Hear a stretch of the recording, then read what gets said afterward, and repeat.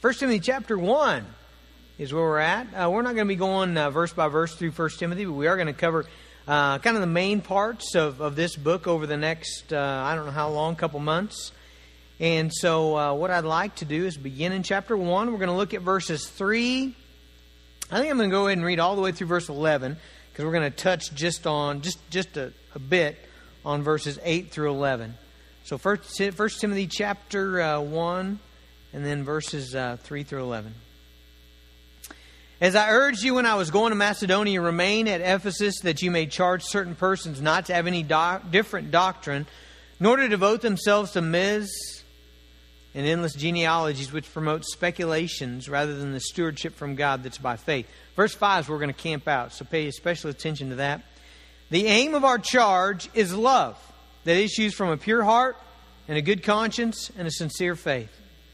Certain persons, by swerving from these, have wandered away into vain discussion, desiring to be teachers of the law without understanding either what they're saying or the things about which they make confident assertions. Now, we know that the law is good if one uses it lawfully, understanding this, that the law is not laid down for the just, but for the lawless and disobedient, for the ungodly and sinners, for the unholy and profane, for those who strike their fathers and mothers, for murderers, the sexually immoral, men who practice homosexuality, enslavers, liars, perjurers, whatever else is contrary to sound doctrine, in accordance with the glorious gospel of the blessed God with which I have been entrusted. Thank you, Lord, for the Bible. God, thank you for your word. Thank you for what it does in our lives. God, that it transforms us and changes us and makes us more like Jesus. And Father, we pray that process, that work, that glorious sanctification would be happening in us today. And Father, we pray that you'd use your word, that your Spirit would teach us, God, that you'd draw us together, show us Jesus this morning. Father, we ask it in your name. Amen. The Apostle Paul was a guy who believed in Christ-centered relationships. You've heard me say that a few more times than one here at Lincoln Avenue. Paul was a guy who everywhere he went, he considered it his ministry to build friendships that centered around Christ. Friendships in which one man was speaking the Word of God into another man's life, where they were encouraging each other in faith, kind of walking the spiritual journey together. Well, one of those guys in Paul's life's name was Timothy. He was a younger guy than Paul. I kind of imagine that at some point in the history there, Paul and Timothy met at Dairy Queen or Arby's or whatever they had at that time. And they may have probably met there maybe once a week, twice a week, maybe once a day, I don't know, for maybe a couple years. And Paul's just speaking God's truth into Timothy. He's encouraging Timothy. He's building up Timothy in the faith. And at some point, Paul recognizes that, man, Timothy, you're ready. You're ready to branch out and do the work of the kingdom on your own. And so Paul sends Timothy to a town called Ephesus, okay? So that's where Timothy is right now. He's in Ephesus. He's serving somewhat as a pastor, probably. I don't know if they would have exactly called it that, but like a pastor, a leader, an elder in this church. And the church has got some problems. Now, let me tell you why I know the church has some problems. Because in verse 3, when Paul writes this letter to Timothy, one of the first things he says, as I urged you when I was going to Macedonia, remain at Ephesus, that you may, and then he tells him what to do. Okay, now anytime you got to tell a pastor to stay in his church, you know that there's probably not some good things going on. It's probably kind of hard. He may want to leave. He may want to get out of there. He may be attacked, or maybe people are disagreeing with him, or there's strife or conflict, or we're not sure what it is. But we know that things are not real great in Ephesus. Now, interesting thing about that, we were just in the book of Acts, remember? And about a month ago, we did 3 sermons in a row on Paul's farewell address to the Ephesian elders. I don't know if you remember that, but basically, Paul was going to Rome. He stops at Miletus. The Ephesian leaders come down, and Paul preaches we did 3 sermons. Paul preaches an address to them. And in that address, one of the things he tells them is, you guys got to be careful, because at some point, there may be people that come into this church who begin to teach things different than what's in the Bible. And they begin to pull their focus away from right doctrine and truth from the Bible, and they begin to focus on other things. And you got to be really careful about that. That's exactly what happened. It's exactly what happened. Paul left. The Ephesian elders go back. I don't know how many years go by, but people come in. And notice what's happening here that Paul wants Timothy to put a stop to. He says, I urge you, verse 3, when I was going to Macedonia, remain in Ephesus, that you may charge certain persons not to teach any different doctrine, nor to devote themselves to myths and endless genealogies, which promote speculations rather than the stewardship from God that's by faith. Now, we're not exactly sure what was being taught here that Paul was upset about, but we know this, that whatever was being taught was producing something that God did not want produced. Okay? Does that make sense? What was being produced was speculations. You know what speculations are, right? That's when I say, well, I think this. And Lloyd says, well, I think this. And Dawn says, well, I think this. And Peggy says, well, when Peggy speaks, it's over. I think this, And so we're all just, going guessing. And, I think that, that's what's happening, okay? And so there's this myths and genealogies and this speculation. I mean, that's what this teaching is producing. And Paul's like, whoa. That's not what the Bible is to produce in us. Now, here's the cool thing that Paul does. Paul, in verse 5, tells Timothy very certainly, here's what should be happening in the church, okay? In verse 5, he says, the aim of our charge is love, okay? The aim means the goal or the end, what we're to produce. The aim of our charge is love that issues from a pure heart and a good conscience and a sincere faith. That's what should be happening as the Word of God is preached and taught and read and studied and small grouped in ministry, okay? It should be producing love. Now, you know what? There's lots of things today. There's all kinds of times people will say, hey, Pastor, why don't you ever preach on this? Or why don't we do a study on this? Or why don't you read this book? Or why don't we do this? And most of the time, if I'm not really excited about it, the reason is that I'm not convinced in my mind that studying that, believing that, digging into that is going to produce what God intends to be produced in our church. Does that make sense?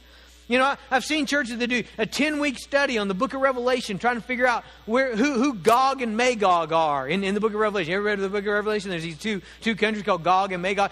There's churches that will spend 10 weeks trying to figure out what countries are those. Here's my deal about that. Let's just say, I doubt this would happen, but let's just say we figured it out. We figured it out. It was Papua New Guinea and Czechoslovakia. Okay, great. How does that help me glorify Jesus? How does that help me love my wife like Christ loved the church? How does that help me teach my kids to be pure? How does that help me love my brother and forgive my enemy? How does that help me get the gospel?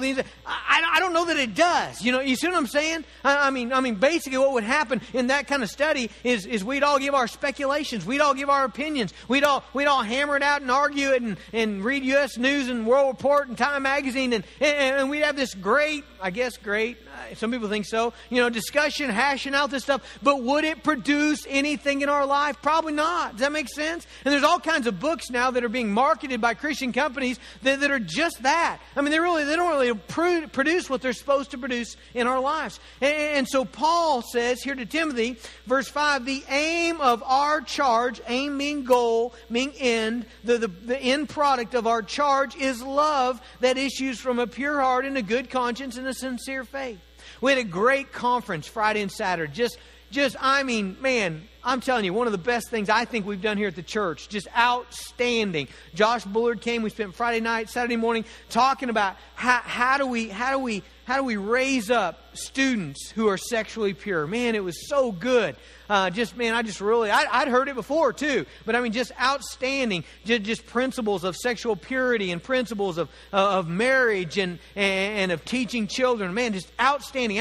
Here's the way Josh Bullard started that conference. Friday night, he said, all right, I want you parents, he said, I want you to think about what do you want the end product to be, okay? In other words, think, what kind of kid do you want to raise? Okay, what do you want when you're done with this process? What do you want your child to be? That's a great question, isn't it? What does sexual purity mean? What do we talk about? What are we thinking about in our mind? And then once you have the end product, then you know what you can do? You can go back and say, okay, if we want that, then here's what we got to do, right? To get there.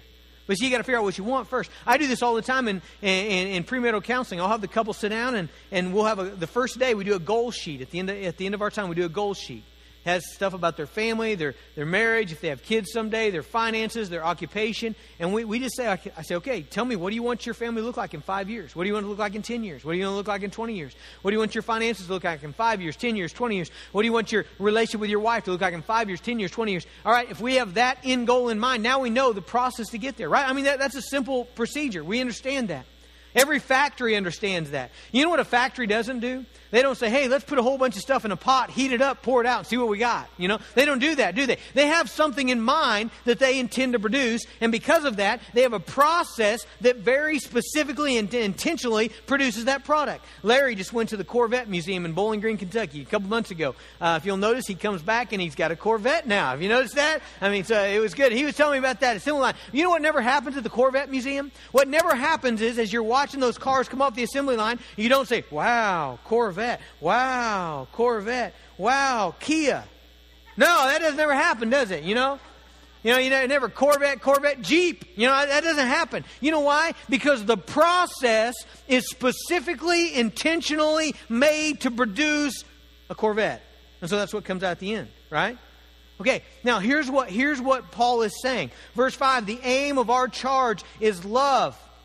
The goal, the end product, what we want to produce by our preaching and our teaching and our small groups and our team kid ministry and our Bible studies and our joy ministry and our worship times and our musicians and everything we do at Lincoln Avenue Baptist Church, the goal, the end product of that is love. That people would love God and that they would love others. That's what is intended, okay? What should have happened over the last 25 weeks as we opened up our Bible and said we want to study the book of Acts. We want to understand the history book of the New Testament. We want to understand how God has worked in the world. You know what should have happened in us? We should love God more now. We should have a bigger view of God, and we should have a better love for our neighbor than we did before. If that didn't happen, then we failed. We failed. You know, whatever was supposed to happen in your life didn't happen, because that's what should happen. Love that's based on a pure heart and a good conscience and a sincere faith. Folks, that's what we want to happen in our small groups. You know, here in September, we're going to get together in the evenings, and you're going to go to somebody's house. Hopefully you will anyway. And you're going to eat some food, and you're going to build some friendships, and you're going to have spiritual conversation. You're going to talk about the Word of God. And you know what we want to happen through that? We want you to come to love God more and to love your neighbor better. We want you to love your wife better. You love your husband better. Love your kids better. More biblical love. That's what we want to happen. We don't want you just to gain weight for the winter eating all that small group food. We want love to be produced in you. That is the goal. Kenny and Bonnie's group, that is the goal. That group gets confused sometimes. It's like Golden Corral and Ryan's Buffet and JB's all rolled into one. They're a small group.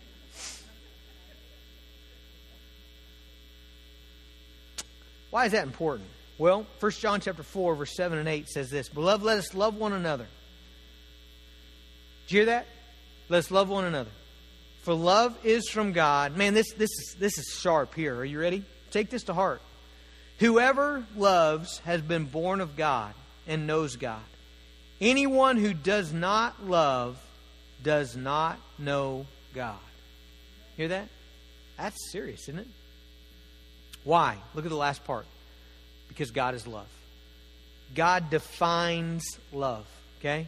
The process of the Christian life is meant to make you like Jesus. Romans chapter 8, verse 29. Romans 8:29 says this: For those whom He foreknew, He also predestined to be conformed to the image of His Son. God plans to make you more and more like Jesus. And what that means, because God is love, is that you will be more loving. Let me tell you, people, if you've been in a church for many years, if you've been studying your Bible for many years, if you've been in a small group, if you've been in a Sunday school class, if you've grappled with the Word of God and you don't love God more and you don't love others better than you did before, something is tragically wrong. Okay? The process is messed up.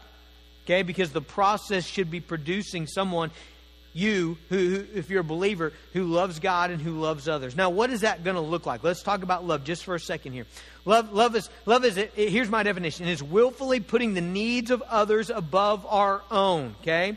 And the Bible is very clear about that. Whenever it talks about love, what you see in the Bible is sacrifice. What you see is investment in others. What you see is willfully meeting the needs of others. Let me give you some examples. Ephesians 5:25 says, Husbands, love your wives. Okay, what does that look like? Jason? What does that look like, husbands? Well, look at the verse. As Christ has loved the church, and He gave Himself up for her. You see, the example that's lifted up for us is, what does it mean to love your wife? It means that you sacrifice for her. It means that you meet that need, the deepest needs of her life. It means that you give of yourself unto her. You're willing to give your very self for her, okay? Romans chapter 5, verse 8, another great verse on love. Romans 5:8 says, but God demonstrates His own love for us in that while we were still sinners, Christ died for us.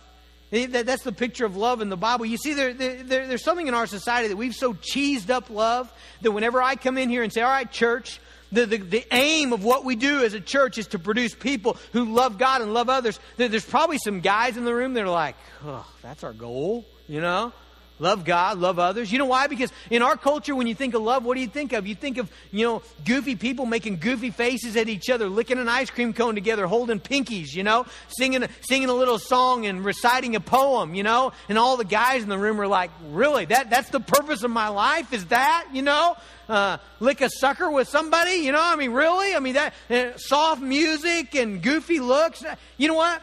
That's not biblical love. Okay? As you read through your Bible, read it cover to cover, and as you see the pictures of love that are put forth for you, they are pictures of courage and valor and sacrifice and blood and sweat and tears. The picture of love in the Bible is Jesus Christ on the cross. Over and over the Bible, every time it talks about love, it brings us back to the cross. And so instead of seeing, two teenagers with starry eyes and an ice cream cone and a movie, what you ought to see is Jesus mangled and shredded with His back torn apart, being slammed on the cross and nailed there and hung up to die a torturous 6-hour death so that you don't have to bear the wrath of God. He met the greatest need of your life. That's love, friends. Whenever you think about love, that's what it is.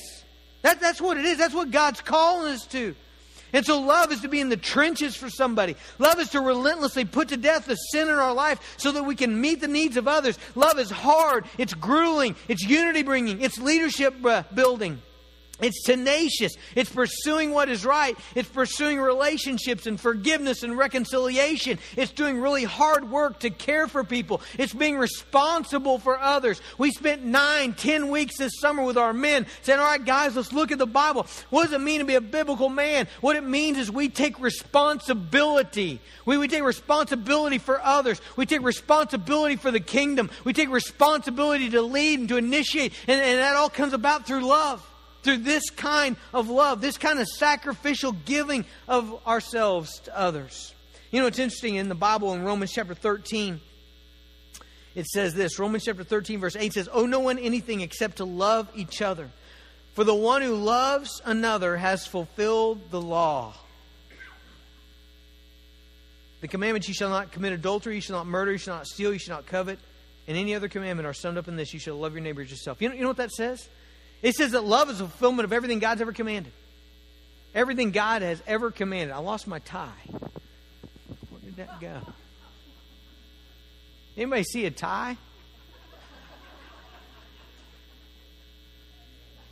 I had one when I came in here. That's weird. Does anybody have one on? Yeah, that's why I brought one. I brought one to all the other services. It's amazing if somebody would steal a tie in church. Okay, well, we just have to use our imagination. Come on up here, Dave. All right. Now, why am I talking about this? Okay, so Romans 13, love fulfills the law. Now, the reason I want to bring this to your attention is because if we keep reading here in 1 Timothy, notice verse 7. He's talking about these guys, what they're teaching. And he says, desiring to be teachers of the law without understanding either what they are saying or the things about which they make confident assertions. Now we know that the law is good. If one uses it lawfully. Understanding this, that the law is not laid down for the... So anyway, he starts talking about the law. Okay? So here's what I believe. Whatever these guys were teaching, it was something to do with finding your righteousness in law, in rules. Okay? All right? So, Dave, come up here. All right, let's just picture Dave. All right, so here's Dave. Now let's just put our imaginary, because we don't have the real one, it's gone. Put our imaginary tie on David, okay? Now he's got a tie on, okay? In the tradition that I grew up in, which is Holderman Mennonite, okay? In Holderman Mennonite tradition, wearing a tie is no good, okay? Because they believe it's flashy, it's prideful. And so part of being a good Mennonite, part of being righteous, part of being okay standing with the church is that you don't wear a tie, okay? So I wish we had the tie here. You have to use your imagination. So here's what it would be. David without a tie, righteous. David with a tie, no good. You see what I'm saying? He takes the tie off, all of a sudden he's more righteous than he was before, okay? Now, if that's your system of theology, can you imagine the endless speculations that would create? You know what I'm saying? I remember one conference they had a big conference. They spent almost the whole time talking about white walls or no white walls, okay? I mean, really. You know, I mean, when you begin to do, thanks, Dave. Sorry I didn't have a real one for you. I don't know where that's at. Do you see what I'm saying? If that's where your righteousness lies, is in what you do, and going through all the motions, okay? Now, where does righteousness come from? It comes from the heart. Jesus changed heart. Now, does that manifest itself in other things? Well, sure. I agree. Clothes, maybe, yeah. I mean, if I was up here in a real tight tank top, and as I'm preaching every once in a while, like this, and like this, what would you say? You'd say, that guy's got a heart problem, doesn't he? I mean, he's trying to exalt himself and not Jesus, and that has manifested in the way that I dress. Okay, so I agree. Some of you are saying, well, it does matter. I agree, it matters. But do you see what I'm saying? It's not the issue. The issue is your heart. Okay? The issue is loving God and loving others, and that works out the rest of it. Okay? And so I think that's why he goes on to talk about the law. He said that's not the purpose of the law. The purpose of the law is not to bring righteousness. The purpose of the law is to convict people of sin. It's convicting them that they're off track, that they don't know God, that they don't know His standard. Okay? So the end product that should be being produced in our life is love. Now, I know some of you are going to say, you say, well, man, okay, I'm already there. Love God? Yep. Love neighbor? Yep. Hey, let me tell you, you don't love God as you ought to love God, and you don't love your neighbor as you ought to love your neighbor. You know why? Because I see in the Bible a persistent theme of the Bible telling us wherever you're at in that loving God and loving neighbor, you need to be more. Okay? Let me show you some verses. Philippians 1:9. It says, my prayer that your love may abound more and more. Okay, he's talking to believers, but he says, my prayer that your love would abound more and more. 1 Thessalonians chapter 3, verse 12. And he says, may the Lord make you increase and abound in love for one another. Interesting thing, he's talking to the Thessalonians here. At the very beginning of the book, in verse 3, he says, I remember before God your work of faith and your labor of love. These guys are already loving each other. But he says in chapter 3, verse 12, it's my prayer that the Lord would make you increase and abound in love. Chapter 4, just stay in 1 Thessalonians. Chapter 4, verse 9. He says, concerning brotherly love, you have no need for anyone to write you. For you yourselves have been taught by God to love one another. You already know to love one another. You're already doing it. Look what he says next, verse 10. For that indeed is what you're already doing to all the brothers throughout Macedonia. But I urge you, brothers, do this more and more. You see what I'm saying? I mean, you don't ever arrive. Why? Because God is love. And so you're never going to reach the standard of God, okay? Nobody ever's like, I'm me and God, we're the same. We love the same. No, you don't. You need to love more and more. I mean, this is the aim. This is the end product. Not knowledge, not showing up to our deal. It's not agreement. It's love, okay? Now, how does this work in our lives, okay? Let's talk about that for a second. The end goal of our ministry is that we love God and we love others, okay? Now, how does this work in our ministry? Well, three things, and we only have time to talk about two, okay? First one is a pure heart. Look in verse 5. It says the aim or the goal, the end of our charge is love that issues from a pure heart. Okay? Now what's a pure heart? Well, in the Bible, pure is used a couple different ways. Number one, it's used to be free from contaminants. In other words, one thing. Okay? Right now there is one thing in this bottle. Water. Okay? That's all that's in there. So we call that pure because that's all that's in there. Now if I let Haven take a drink of this, it's going to be impure. You know why it's going to be impure? Because I'm going to hold it back up, and there's going to be cheese cracker in there, and there's going to be Pop-Tart, and there's going to be Fruit Loops, and there's a Fruity Pebble. Whoa, hot dog from last night. How did that, I mean, that's, little pieces of stuff floating around in there. It's not one thing anymore. Now it's a whole bunch of things, okay? So it's not pure. And that's kind of the way the Bible uses the word pure. And the Bible talks about a pure heart being a heart that is pursuing and desiring and yielded to one thing. Let me give you some examples. Psalm 27:4 says this: "One thing have I asked of the Lord that I will seek after, that I may dwell in the house of the Lord all the days of my life, to gaze upon the beauty of the Lord and to inquire in His temple." What's he saying there? Man, there's one driving passion of my life. It's God. Let me show you another one. Psalm 73, verse 25. Whom have I in heaven but you? And there is nothing on earth that I desire besides you. Wow, what's the psalmist saying? He said, I've got one driving passion in my life, and it's God. Matthew 6:33 says, "Seek first the kingdom of God, and all these things will be added unto you." There's one thing. There's one thing I'm driving after. It's God. It's a singleness of devotion. You're saying, Pastor, is that even possible? I mean, we can't stay in church all day. No, you shouldn't. You need to go do your business. But you can do your business with one driving passion in your life. Can't we? That's true, right? Let me ask you, can I love Emma well? Can I take her out on a date and visit with her and help her with her school stuff? Can I do that while I am loving God with all my heart? I will do that if I love God with all my heart. If I love God with all my heart, He's going to lead me to love my wife. He's going to lead me to minister to my wife. In fact, loving my wife is a way that I love God.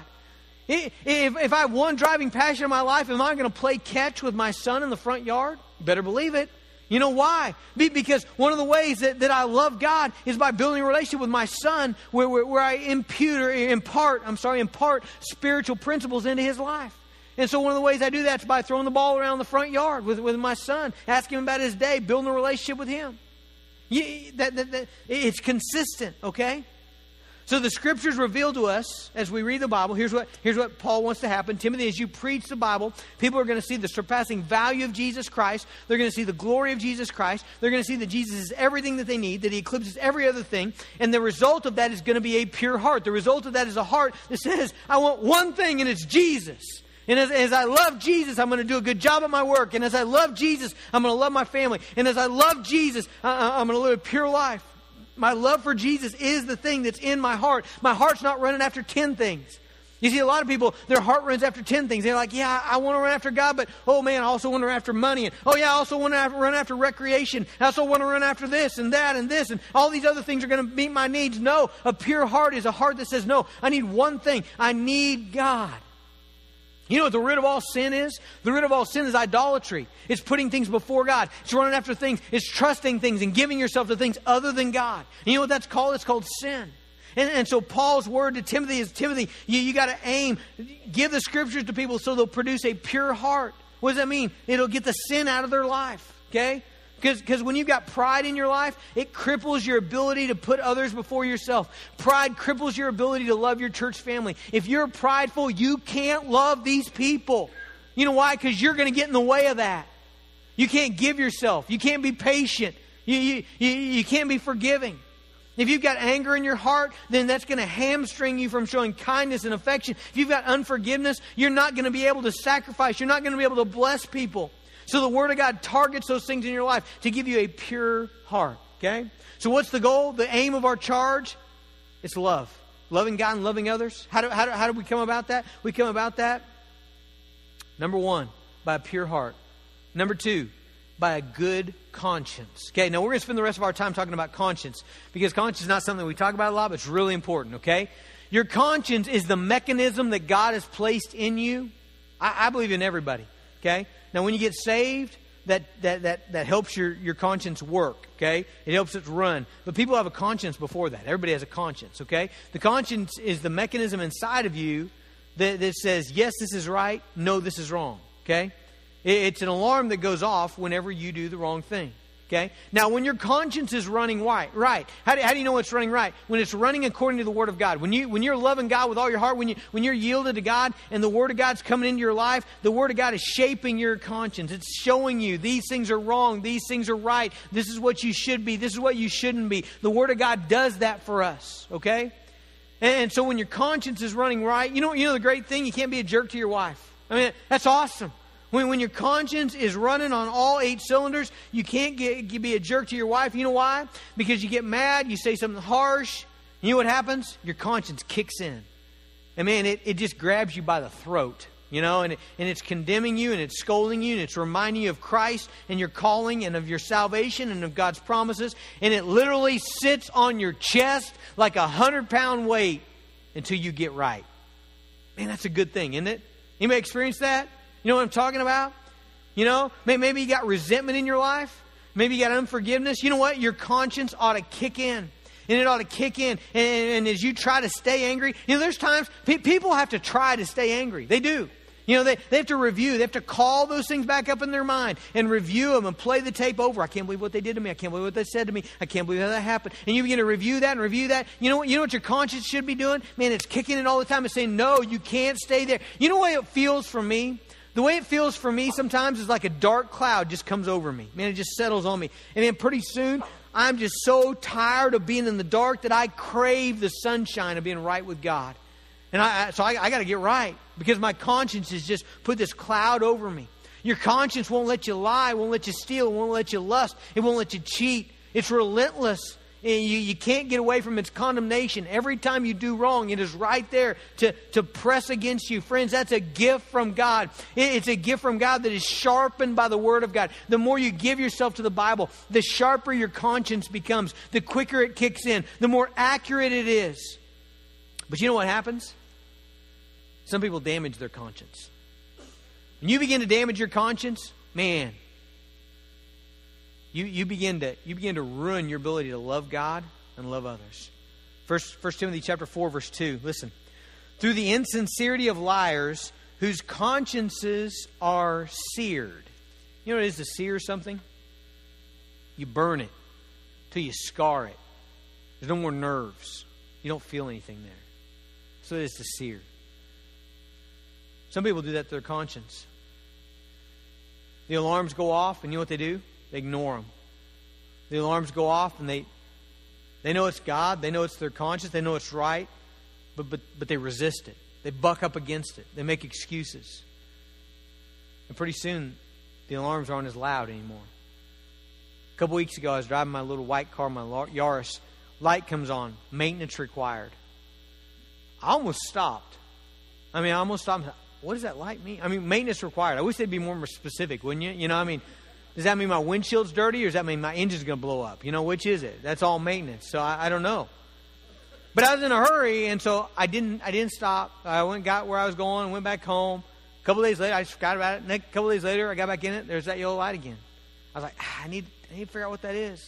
But I didn't have time, so I went on, and I drove it yesterday. It was on. It didn't even bother me at all. I wasn't even tempted to stop. I thought, well, if it's lasted a week or two, it's surely not that bad, Probably some stupid emissions thing, like I'm putting out too much smog. I don't care about that,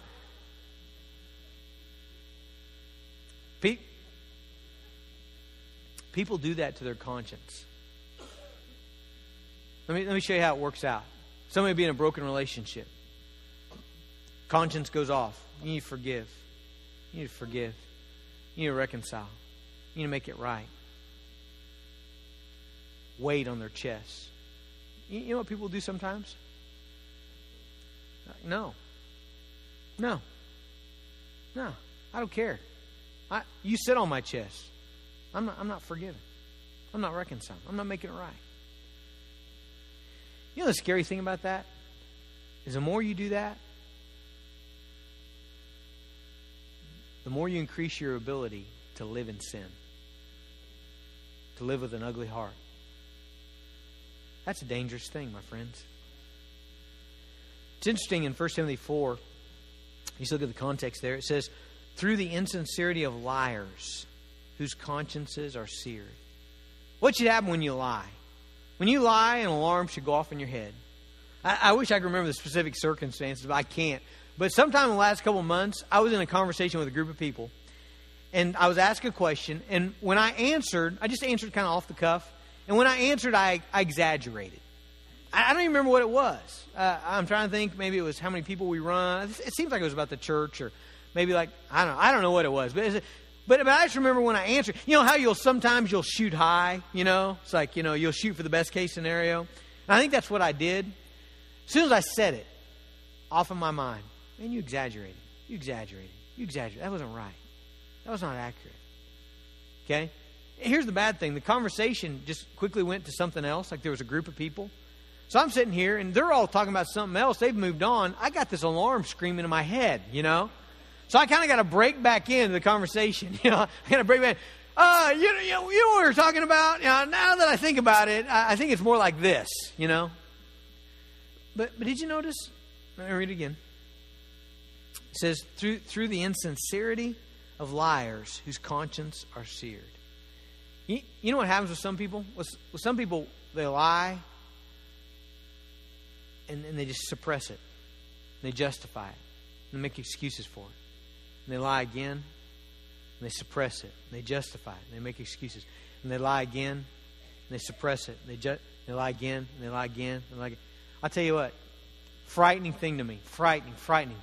Ed Maryland probably remember this. A couple years back, we had a student in our Team Kid ministry.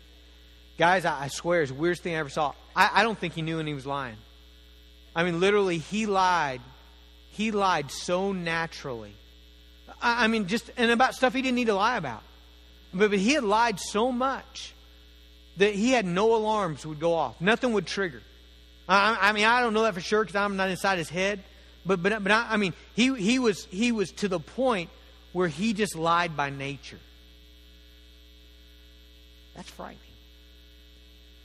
Because you know what? When you don't have a good conscience, you can't love God and you can't love others. It's not going to work right. And don't damage your conscience. You got this precious thing that God's given you. Don't damage it. I was thinking about conscience. A funny thing. Let me just tell you some stories. I was little, probably 4th, 5th grade. I was pretty tender, I think. I think my conscience was pretty tender.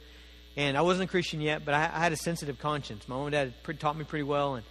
And I remember I had asked for a certain cassette tape. You know, some of you kids, you don't know what that is. It's like an MP3 player, like 20 times the size of it, you know, and it goes on your belt and you have like earphones. Anyway, it was a Walkman is what they were called. And so I asked for this tape, and so my grandma and grandpa got it for me for Christmas. They didn't know what it was. I asked for it for Christmas, and they got it for me for Christmas. I was listening to it one day. I remember I was sitting in the living room in the chair, and I was listening to it, and there was a bad part on it. I considered it bad. I've heard the song since, and I'm not quite sure what I thought, but I thought it was a bad part. I tell you what, I was miserable. I mean, just miserable. I remember I endured it for a couple days, and finally I walked into the kitchen. I remember my mom was in the kitchen. She was boiling water on the stove. And I walked in, and I was like, Mom, this tape has a bad part. I don't know what to do. You know, Grandma and Grandpa gave it to me. I asked for it. I don't want to throw it away. It's like throwing away your Christmas present, you know.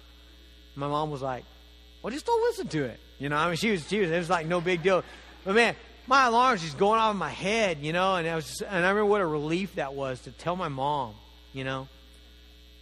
A couple years later, it's probably like 6th grade, my conscience had almost taken a wrong turn.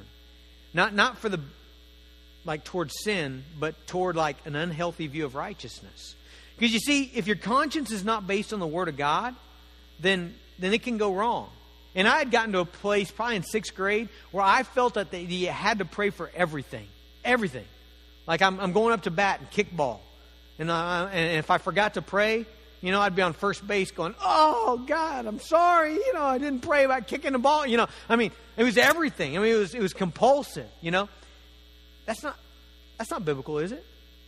Does the Bible say pray before you kick the ball and kickball, you know? I mean, maybe if like you have a habit of knocking people's heads off with the ball, or, you know, or the last 4 times you slipped and got a concussion, then maybe you should pray. But, I mean, you see what I'm saying? That's like some rigid legalism. And so my conscience had kind of gone the wrong way. Well, 7th grade happened. By the way, there's people that deal with that. That's a serious thing. There are people that come into my office and are like, Pastor, I'm just so discouraged. I just feel so dirty. I feel so sinful. I just can't get rid of it. And I'm like, well, man, tell me about your spiritual life. And they'll say, well, I've trusted in Jesus. I've trusted in His cross, in His blood to take away my sins. And I'm like, well, you know, are you praying? Yeah, man, I confess my sins and I repent of them. And I'm like, well, you know, are you dealing with your sin though? I've turned away from it and I've embraced the Word of God. I'm in an accountability. I'm like, what's the problem here? You know, Jesus says you're forgiven. You see, their conscience has gone wrong, and that it's not based on the Word of God. If a person is in a right relationship with Jesus Christ, living for Him in faith, their conscience should affirm them. They should be at rest. They should be able to sing, "It's well with my soul." 7th grade, I switched schools. Got into kind of a rough crowd with a group of wrestlers. And I began to live in sin. And at first, those alarms were going off big time. But I wanted so badly to fit in. I didn't have any friends. I'd moved to a different school. I wanted so badly to fit in that I just ignored those alarms. And I ignored them, and I ignored them, and I ignored them. Let me tell you where that leads. By my junior year of high school, I could live in consistent, habitual sin and not feel bad about it. Now, when I say not feel bad about it, I know it's wrong. Sometimes I'd even confess it to God. But there was nothing stirred up in me. I was able to do it day after day, week after week. You know what had happened in my life? I'd seared my conscience. Friends, that's a big deal. That's a big deal. The Word of God, the ministry of the church, the ministry of your Sunday school, the ministry of team kids, the ministry of your small group is to speak the Word of God into your life so that you have a good conscience, so that you repent of your sin and you're in fellowship with God. And when you sin, you get pulled back in line quick so that you love God and you love others. So Paul says that the aim of our charge, the goal of our ministry is love. We love God, we love others. Where's that come from? Well, that comes from a pure heart. A heart that's one thing. Passion for Jesus. Jesus is what I need. It comes from a good conscience. A conscience that's tuned by the Word of God. So that when I sin, man, it's right there to grab hold of me and inflict me until I get where I need to be. I get back in love and in line with God. And then the third thing, we don't have time, but is a sincere faith. You know what faith is. Faith is believing that Jesus is who He is and that He'll do what He said He'll do. It's embracing Christ to be everything we need. Folks, that's the goal of our ministry. That's what we're about. And as you look at your life, if you're not growing in love, you're not growing. You say, "Oh man, Pastor, but I know all this stuff I didn't know." That's useless if you're not growing in love. So, "Oh, Pastor, I figured out the secret code in the Old Testament. It tells about the end of the world." Big deal, man. It's going to end. Period. If you're not growing in love, what's happening in your life is not what's supposed to be happening. Let's pray together. God, I thank You for Jesus. I thank You for showing us very clearly what it means to love. God, you have loved us. Lord, we have experienced Your love. You've sacrificed. You've given to us. You have met our needs. You have died for us on the cross. Lord, You've loved us well, and we praise You for that. And Lord, we pray that we might be like You, that we might have an all-consuming passion for Jesus, and God, that we might live that out by loving others, that we might love You by loving our small group and loving our Sunday school class and loving our neighbor and loving our kids and our spouse and our family, our parents. God, help us. Help us to be people of love. And God, just sharpen our conscience. Lord, I'm so compelled by that. God, I want our consciences to work right. God, give us a good conscience. Lord, one that convicts us when we sin and one that affirms us when we're in line with Jesus. Gives us rest when we're living by faith. God, I pray for that. I pray it in Jesus' name. Amen.